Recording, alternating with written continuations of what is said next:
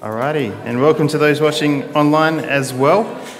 If you're watching on the YouTube or listening on the podcast, make sure you reach out to us if we can help you in any way. Cameron this morning is going to bring us our Bible reading from Mark chapter 1, 35-45. Thanks, Cam. Okay, before daybreak the next morning, Jesus got up and went out to an isolated place to pray. Later, Simon and the others went out to find him. When they found him, they said, "Everyone is looking for you." But Jesus replied, "We must go on to other towns as well, and I will preach to them too. That is why I came."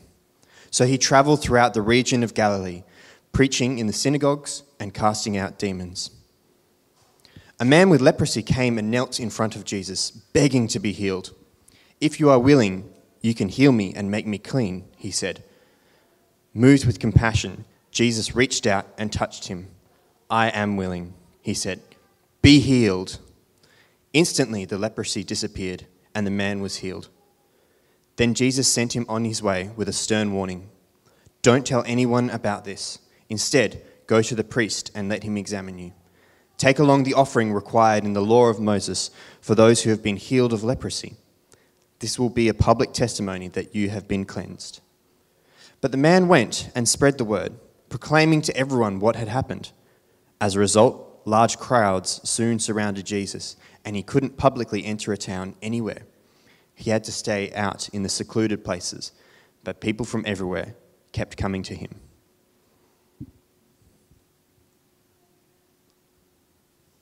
This is the word of the Lord.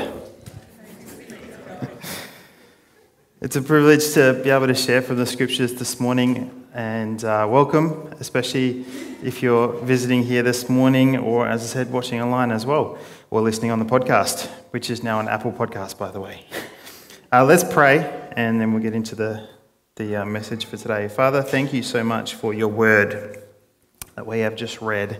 It's, even though we don't recognize it sometimes, such a privilege to be able to be so easily able to access the Bible. And we're just so thankful, Father, that you speak to us through these words, that your Holy Spirit is ministering among us and to us even now as we sit in this room or listen to this reflection on this message. We pray, Lord, that you would be the one who changes our hearts, that shapes our hearts in this world that is full of darkness. We pray your light would shine through. We want to be open to you this morning, Holy Spirit. And so we just offer ourselves as living sacrifices before you this morning. We pray in Jesus' name. Amen. Amen. Hey, what I'm really enjoying and rediscovering as I study the Gospel of Mark passage by passage through this year is that there is so much in here that is so valuable and that we may so easily miss if we sort of just sit down and then read it and then move on too quickly. Now, I think that reading the Bible in extended sittings as one big connected story, it is really valuable, it is really important, but just the goal of meditating on the scriptures piece by piece, even word by word sometimes, passage by passage, is also so valuable. And it's that meditation and study in it, it's almost like digesting it as spiritual food. And that is nourishing for spiritual growth. I really want to encourage you not to just to come along on Sundays and get what you might call second-hand, pre-digested spiritual food from me. That's kind of what I've done, is sit here and digested and processed this passage a little bit and then, I don't want to call it regurgitated, but sometimes it's a bit like that. I pray that we would all be digging into this spiritual food, this text for ourselves. And I would love to sit down with you if it's what you would need to point you to resources and guidance on how to do that. There's so much underneath the surface that I know you'll be blessed by. So today's passages are really no exception. There's this wealth of wisdom and revelation about the character and the motivation and the mission of Jesus and how it might shape our lives as his followers. So we'll just try and unpack a little of what Mark's getting at today, verse by verse, make some observations and then offer some reflection. The passages that we covered last week involved Jesus preaching and casting out a demon in the synagogue, and then it was followed by a miraculous healing of a person, Simon Andrew's mother-in-law. And I do apologise to all the mother-in-laws for my joke last week. I love you, Mama Lou, if you're watching online from South Carolina. What we've read today involves all the same two elements. Mark explains that Jesus went through the region preaching in the synagogues and casting out demons, and then in a totally different place, there's a healing of someone with a disease. But what's highlighted this time in these two settings is, in numerous ways, is Jesus' desire for privacy and for even seclusion and to withdraw. To not let his popularity overtake his mission. So without spending too much time revisiting the passage again, basically he wants to be isolated for prayer. He strongly requests that his miraculous teaching be kept a secret, and he actually sought seclusion out of necessity as well, to be able to get away and get from people. The disciples understandably had different ideas. Now, can you imagine being one of there's four of them at the moment, four ordinary blokes, they're fishermen by trade, and this essentially super rabbi asks you to be his disciple, when normally, if you were going to be a disciple of a rabbi, you would have to train and study and prepare and then seek out a rabbi for yourself. And in their situation, this amazing man, Jesus, they quickly realize how amazing he is. He has chosen them. And within 24 hours, there are crowds of people at your door because he is nothing less than a miracle worker. Can you imagine that, if that was you? They are probably going, wow, this is amazing. Yesterday we were on a boat, and this morning we only got to bed at like 2 a.m. because of all the healings and everything, and already the sun's not even up. There's a line of people at our door. Now, I don't know about you, but I think that if I'm one of the disciples right now in this situation, I'm feeling pretty special. Like, I'm kind of important right now, hanging with Jesus. We've got to milk this. Problem is, where's Jesus? He's gone. Come on, there's all these people at the door. Jesus, we need you. And we read verses 35-39 that he's just gone. And they go out, and their very natural assumption is that this is this guy's mission. He's gifted by God to do this amazing work, these miraculous healings and setting people free from demonic spirits, but he's nowhere to be seen. So they go looking for him, and they find him praying in private. They don't obviously take much notice of that. They just go, Jesus, everyone's looking for you. What's the deal? Come on. And Jesus says, yeah, actually, we're going to move on. Now, it might be understandable somewhat if Jesus, what he was really saying at this point was, no, you're just thinking too small, guys. This is just your mum's village. We've got to go and, do this all throughout Galilee, which he does, but he says that it's not to do all this amazing healing and miracles that has been happening. It's to go and preach, to proclaim the good news in those towns.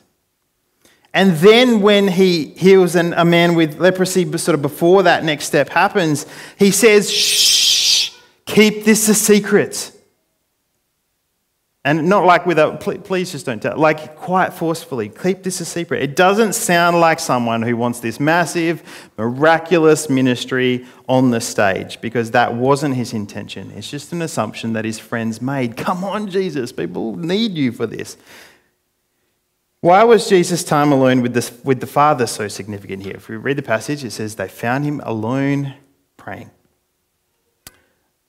Even after what was presumably a long and exhausting night, as at Simon and Andrew's house, and there's all these people showing up to watch him heal the sick and cast out demons and stuff we talked about last week. Jesus seemed to be ready and willing to stick to the purpose and the mission that God had given him to, and not be pulled away by the demands of others. The significance of that is that it was clearly a result of him getting away with God, spending time with his Father. And I don't want to labour this point, but it's almost, I feel like, the most important thing for us to take from this passage this morning. Are you pulled away by the demands of other people? Are you pulled this way and that by what other people want you to do? Do you choose the direction of your life day to day, week to week, month to month, year to year? Or do other people do that for you? I know sometimes that's the thing I get caught up in. Other people are determining what I'm doing and how I'm spending my time. But spend time with God before the sun gets up, before your kids get up maybe, and you'll find yourself more easily able to stay in his will for your life and find peace in that storm. That is the example of Jesus here. This is the example of Jesus. To be like him is to let our time with the Father direct our steps and not others. If nothing else, I believe this is theological justification for buying a good espresso machine. Wake up early, then wake your brain up, then pray. Oh, none of you thought that was. I thought I'd get some amens for that. No, in all seriousness, this is it's something I think I've kind of preached quite often, not least to myself.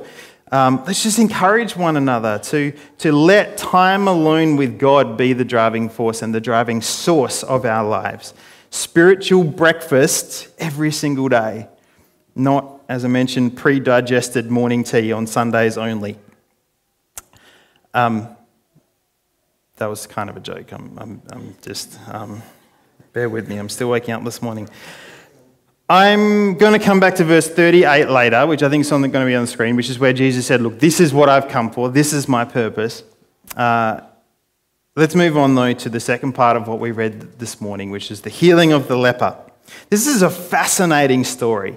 This man is someone who, in that culture, would have been an outcast. He just disconnected from society, completely cut off because of this skin disease that he had, because that made you unclean according to the Jewish law and custom of the day.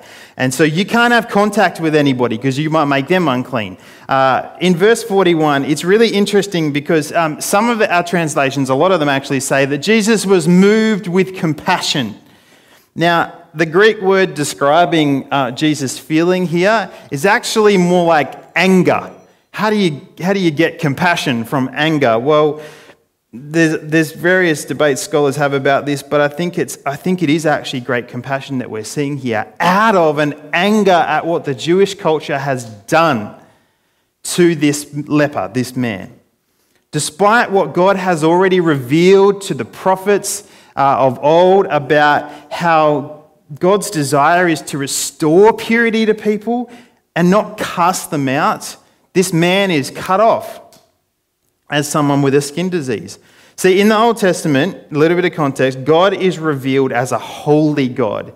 And we're going to play a little video in a second. You can watch the whole video on Bible Project. But God is revealed as a holy God. And that means that he's essentially so pure and so good that the intensity of his goodness will actually destroy you if you're too close, if you can kind of get your head around that thought. It seems back to front. But basically, we as impure people can't get too close to God because he's so pure and so holy.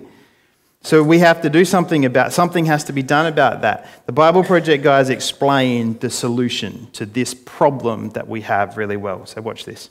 In the Bible, the solution is that you need to become pure. So like being morally pure. Yeah, and that's easy enough to understand. But the Bible spends a lot of time talking about another kind of purity, being ritually pure, which is a state where you separate yourself from anything related to death, like touching things like diseased skin or dead bodies or even certain bodily fluids. All these make you impure. And becoming ritually impure isn't necessarily sinful. What's wrong is waltzing into God's presence when you're in an impure state. And so that's why God gave the Israelites very clear instructions for knowing when they were impure, steps to become pure, so that they could go into the temple again. So that's what the book of Leviticus is about. Right. But it doesn't stop there. This idea keeps developing. So later in the scriptures, we find this really interesting story by a prophet named Isaiah. And he has this crazy vision where he's in the temple and he's right in God's presence. He's totally terrified. Yeah, he knows the rules. He shouldn't even be in there. And he's worried about being destroyed. And then this crazy creature called a seraphim. Yeah, that is a crazy creature. Totally. So it flies over with a hot coal, and then it sears Isaiah's lips with the coal and says something really weird. Your guilt is taken away, and your sin is atoned for. So this burning coal somehow makes Isaiah pure. Yeah, it's remarkable because normally if you touch something impure, it transfers its impurity to you. But now here's this new idea where you have this coal, this very holy and pure object, and it touches Isaiah, and it transfers its purity to him. Isaiah is not destroyed by God's holiness. He's transformed by it. I mean, the implications of this are just huge. But there's one more development. This time from another prophet, Ezekiel. And he has this vision where he's standing at the temple and he sees water trickling out from it. And then that water turns into a stream, and then it grows into a deep river that starts flowing through the desert, leaving this trail of green trees behind it. And then it flows into the Dead Sea, making everything fresh and alive. So instead of becoming pure first and then going into the temple, here God's holiness comes out from the temple, making things pure and bringing them to life. What does it all mean? So we don't know until we meet this man, Jesus. And he claims that he's fulfilling all of these ancient visions, but in surprising new ways. So Jesus, he went around touching people who are impure, people with skin diseases, a woman with chronic bleeding, or dead people. And when he touches them, their impurity should transfer over to Jesus. But instead, Jesus' purity transfers to them and actually heals their bodies. Jesus is like that holy coal in Isaiah's vision. Right. And Jesus claimed that he was the human embodiment of God's own holiness, and that he and his followers were now God's temple, so that through them, God's holy presence would go out into the world and bring life and healing and hope. And so this is why Jesus described his followers as having streams of living water flowing out of them. Well, in the Bible, the solution... So, do you see what's happening in our passage today? I mean, separated from the temple and society itself, this leper, this man with a skin disease, rather than being offered healing that should flow out from the temple, he's just cut off altogether. And he's essentially made less than human in that society. And so maybe this is why there's an anger in Jesus' mind at the moment. You missed it, guys. You weren't meant to abandon the sick. You were meant to offer them that healing coal, the river, the healing presence of God. But this is what Jesus does. And maybe his command that we read to go and abide by the ritual purity laws to this man. He says, you need to go and do what's required of you. Maybe has something to do with what we just watched. Go and be a testimony. It says a public testimony that you've been cleansed. Because that's what the ministry of the temple is supposed to bring. There's so much rich meaning here, as the Bible, as the video said. You know, we are the temple of the living God, individual stones put together, out of which his presence, God's presence, flows. We could say so much more about that. But the healing happens, and Jesus says to the guy, just don't tell anyone about this. And it's actually with quite a lot of force that Jesus says this. The word's quite strong. And it's because Jesus is adamant that he must be able to focus on his primary purpose. And miraculous healing apparently isn't it. Apparently this is not the main thing that he's here for. Neither is casting out demons. Now, we spent some time on those things last week because they accompanied Jesus preaching the good news, and therefore they had a purpose connected to the main one. But they were not the main purpose, the main thing. And we see that the man, after he's been healed, he ignores Jesus. And out of his excitement, he goes to tell everyone what happened. And it's a little similar to maybe the trap that we can fall into sometimes as the church. We make things that are secondary more important than they're meant to be. We would say things like, have you ever heard this one? The church exists just to love people. Yeah, it does exist to love people. But to what end? Is it to love them until we inevitably fail them, so then they walk away from God? Or is it that we are to love others towards Jesus, who is perfect love and will never fail them, who can never let them down? What is the motivation behind our love? What is it for? Or maybe this one, the church just exists to worship God. Maybe, or does the church exist to glorify God in all things, in our worship, our love, and our service? What do we exist for? What is the main thing?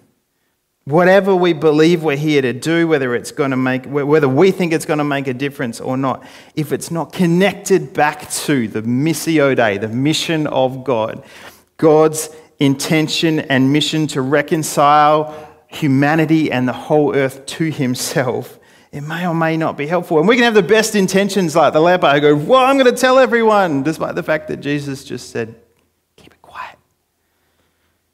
And so maybe we can have counterproductive results sometimes. So the guidance here is really significant. Jesus tries to escape the popularity that will ultimately hinder his mission. It's interesting that popularity hinders his mission. It gets him this attention of the guys who will eventually kill him. But let's not be like the leper who's healed by Jesus and then out of enthusiasm proceeds not to listen to his instruction to us. So there's a couple of things I take from this passage. But what is that instruction? Okay, let's not get carried away and then not follow the clear instruction of Jesus. What is that? What is the main thing? I've been talking about the mission of Jesus, the purpose he had in his ministry, with the underlying assumption over the previous weeks that we carry that mission forward, that we continue it on, that we're his apprentices, that we're his disciples, we are to become more and more like him. So our mission as a church is to live and love like Jesus. You may have found comfort today in the fact that casting out demons and healing the sick is not at the very, very center of the mission. So therefore, we can take a little breather and go, phew, thank goodness for that. But I do urge us to take on that challenge of carrying the authority of Jesus. But what if that is secondary, is the central mission and purpose? And do we carry it on, or does it just belong to Jesus? Verse 38 says this. We read it earlier. It provides one of the clearest declarations of this purpose, of his purpose. We must go to other towns as well, and I will preach to them too. That is why I came. Very, very clear. That is why I came. To go and to proclaim the good news, to preach the gospel. And that to preach doesn't mean a pastor in the pulpit giving a weekly talk from the Bible. That's not the whole definition of preaching. This is about simple declaring, sharing, telling, proclaiming the good news, the evangelion, the gospel, that the time has come and the kingdom of God has come near, from verse 14 and 15. The time has come, the kingdom of God has come near, Jesus said. And Mark introduces the whole of the gospel account with this is the good news about Jesus the Messiah. The whole thing, the whole writing that we're studying this year is about how this good news story is told and shown over and over and over and over again in every act and every word of Jesus' life and ministry. Every encounter, every story. He's come to live the good news. He's come to tell, proclaim the good news. That's his purpose. And he says so. He said, that is why I came. Very, very clear. Which is why I was astounded this week when I discovered something that seems to question this a little. I've been reading this commentary, which is kind of a big, thick, boring book full of explanation about Greek words and cultural context and stuff. It's very fascinating, but hard sometimes to get through. And the author said this. I've just copy-pasted straight from the thing, so don't worry about the Greek words. This says, to preach picks up the opening description of Jesus' mission. As I said, those were those verses at the very beginning. Time has come, the kingdom of heaven has come near. The time has come, the kingdom of heaven has come near. This is the good news. And that this good news needs to be heard and the people summoned to respond as widely as possible. This is the specific purpose of Jesus' mission. This is why I have come, is what that says. In fact, Jesus himself will not again be recorded as preaching, that's what that word says, after verse 39, which is where we are now. This will be the role, rather, of his supporters, and particularly of the 12 disciples, while Jesus will be portrayed more often as didasko, and that's teacher. But here at the beginning of the mission, it is Jesus himself who acts as herald. Now, what was all that about? What's so interesting and astounding about that, Luke? Jesus has just said to preach. That is why I have come. And then for the rest of Mark's gospel, there is no mention of him preaching, apparently. How does that match up? This is why I've come, to preach. And then Mark says he doesn't do it. Because this will be the role, rather, of his supporters, and particularly of the 12, while Jesus will be portrayed more often as teaching.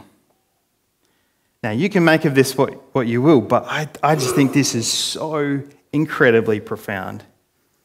Jesus came, yes, to preach the good news. He's not saying he's not doing that, and he doesn't do that. But ultimately, what Jesus did is he equipped others to share that main thing with him. When we talk about carrying on the mission of Jesus, it's not just because Jesus isn't around anymore, somebody better pick it up. It's that it was his intention and his strategy all along not to form this band of followers so they could kind of be like his roadies, set up the stage for him. Okay, Jesus, you preach. He trained up apprentices. And now we get this front row view of his ministry, thanks to Matthew, Mark, Luke, and John. So we can go, not, oh wow, Jesus was so amazing, although he is, but so we can say, how do I carry this on? How do I continue to carry on the main thing, the mission of Jesus, to preach the good news, to share the gospel?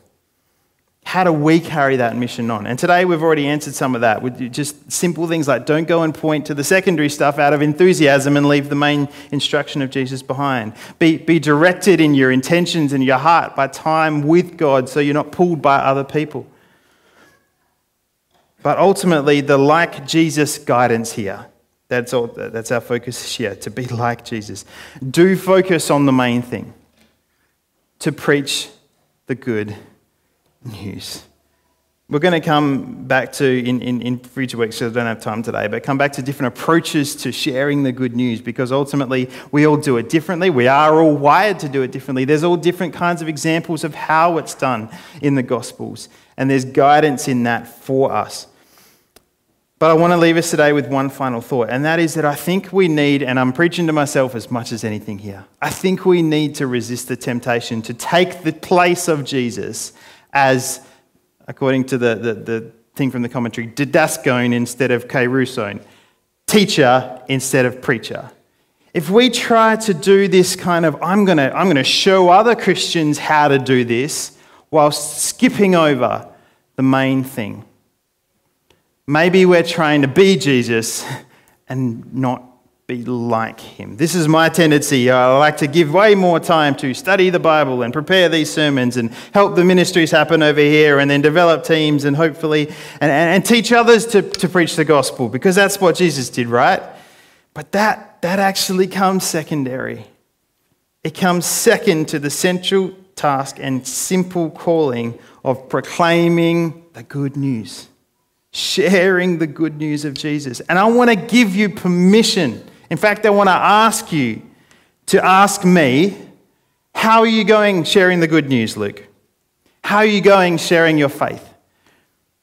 thanks for the sermon, appreciate the church stuff that's happening in the church, but how are you doing with the main job? I can't actually recall anyone asking me that recently. And I'm guessing that most of you are probably the same. That no one's really asked you, you're like, who are you sharing your faith with? Who are you telling about good news? And I just know that I need to be asked. I know that we need to be asked. I need to be encouraged and challenged to make time for this and not try and be Jesus, trying to equip others all the time and like, well, let's get more theologically literate, but actually keeping the main thing.